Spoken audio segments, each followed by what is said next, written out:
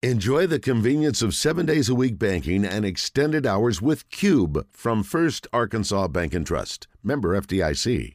All right, let's go to the Brandon Moving and Storage Hotline. We wanted to get Ron Moquett on, longtime trainer at Oaklawn. Not that long, though, considering he's already reached 300 victories at just 51 years of age.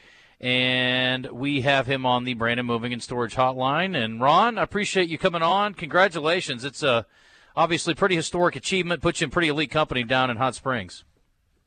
Thank you. Yeah, we're pretty honored around the barn to be mentioned, in the same breath with some of those guys that's on that list. Yeah, only 14 now have done it over the years. And you think about all the great trainers who have come through there. It's pretty remarkable. Whitmore is a horse that will always be associated with your barn. And I don't know how many. I'd have to go back and look at his numbers. I should have pulled that up. But how many of those 300 victories came courtesy of him? But you've obviously had a lot of good horses, but he's one that we will always talk about, I think, related to you and your barn. Yeah, I believe he's had 8 wins at Oaklawn. And 7 of them were stakes races. And then obviously ran second in the Rebel and third in the Arkansas Derby.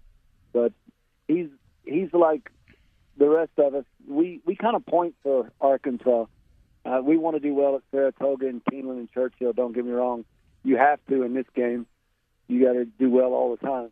But we always want to do well at Hot Springs. This year they're, touting the purse money and the fact that I guess as far as the tracks that are running right now, they're going to have the richest purse structure of anybody. And you've been through a lot there over the years, and they've obviously improved just about every year. How would you assess where they sit at this point and the advantages of being there this time of year? Well, I mean, it's great purses, but, for people that may not understand what all Oaklawn is, it's kind of tough. It's the last 3 or 4 years, especially. It's as hard to win a race at Oaklawn Park as it is anywhere in the country, and a lot of these guys that ship in are figuring that out. We've got some very powerful stables here. Usually, there's 4 or 5 of the top stables in the country come here, and so there is no free races. You gotta work your butt off to win anything at Oaklawn. So the horse that did it for you, the guy at number 300, was Spurrier, horse named for the famous coaching legend Steve Spurrier. And you're a co-owner in that horse, I understand, too. Is that something you've done more recently, or you always had ownership in some of your horses? I've had through my racing partnerships. I think I've owned the majority of my horses. I owned Whitmore. I've owned Petrov. I've owned a bunch of them. Southern Springs is me. But I usually bring in partners and whatever, and what that does is it frees me up to get the horse I want and to run them when I want to and where I want to. So I try to own as many as I can. It's just it's a rich man's game, and I'm just an average guy from Arkansas. Well, you're a little above average, I'd say, but nevertheless, I didn't realize that was even a thing. Is that pretty common? I mean, the more, I guess, well-known, maybe guys like Baffert, Asmussen, I mean, those guys that own horses, typically, I guess that's not something I typically associate with trainers. Yeah, it's really gotten popular the last 10 years. There's always been some that did both, but, like, for me, I started noticing a big trend about 10 years ago with, Asmussen. I think Asmussen's ranked he was like 3rd or 4th in the country last year as an owner. As good. Well as being the leading trainer, as a trainer. Well, thank God, because I know he needs the money. He's been struggling, so I'm glad that got to help him out. Poor guy, he's down there struggling. He's got also, by the way, owns breeding rights to Curlin and Gun Runner and all these super duper stallions. So he won't be getting any sympathy from me. Yeah, well, none of us, I don't think. Yeah, he's doing just fine. How about other horses in your barn? Who are you feeling good about this year? Who's maybe some horses we should keep an eye on? Any 3-year-olds we should be looking out for? Protege runs this weekend. He's tough. He'll be fun.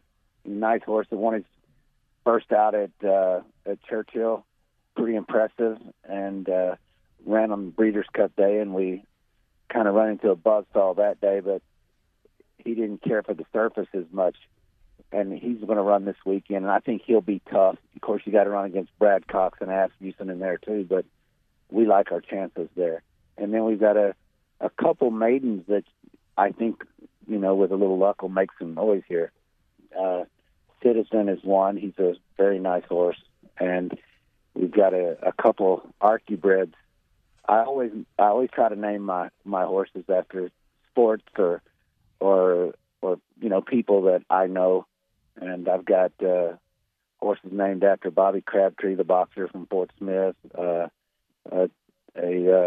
horse named after Brandon Burlsworth. That's going to be nice. Those are two that you can keep your eyes on.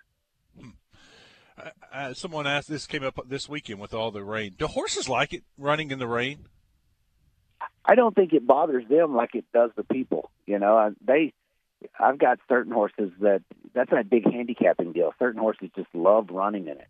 And there's certain horses that don't like it because it causes a kickback that hits them in the face when they run, and it'd be like me and you running. If I liked running in the wet and you didn't, then I'd probably be better at it. So there is a huge gambling angle, and I saw that come into play this weekend with several horses that were well-meant favorites, but afterwards I saw them where they didn't pick up their feet as well as they usually do because they didn't like the footing or the kickback.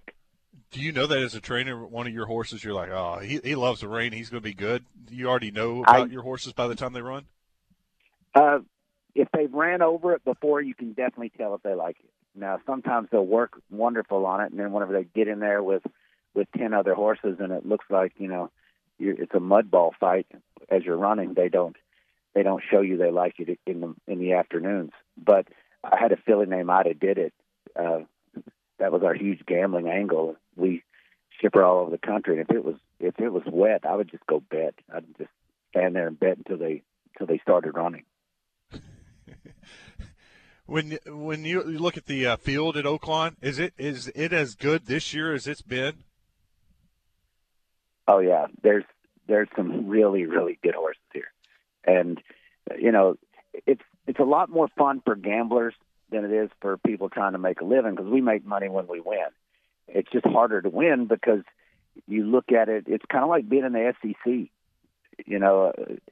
You can run third here and have a horse that would have won at Fairgrounds or that would have won at Ellis Park or it's kind of tough. But for the fans, it's a good deal because you get to show up and see some really good horses run and some horses that you're going to be able to follow throughout the year and say, look, I saw this horse run second at Oaklawn. Now he's won 4 in a row in Kentucky or something. Talking to Ron Moquett, if you're just joining us on the Brandon Moving and Storage Hotline, just reached the 300-win milestone at Oaklawn. The number is 867. The late Bob Holtis, the winningest trainer in Oaklawn history, and Asmussen's at 820, and he may obviously surpass that, and I would assume that he will at some point. Is there a number in mind, or is there something you're chasing as far as that goes, or are you just trying to win as many as you can?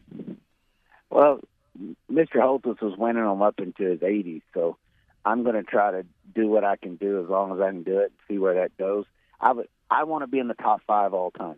That's my goal. And if I can do that, then I'll feel like I left a mark. I think that's pretty good. Well, you're off to a great start.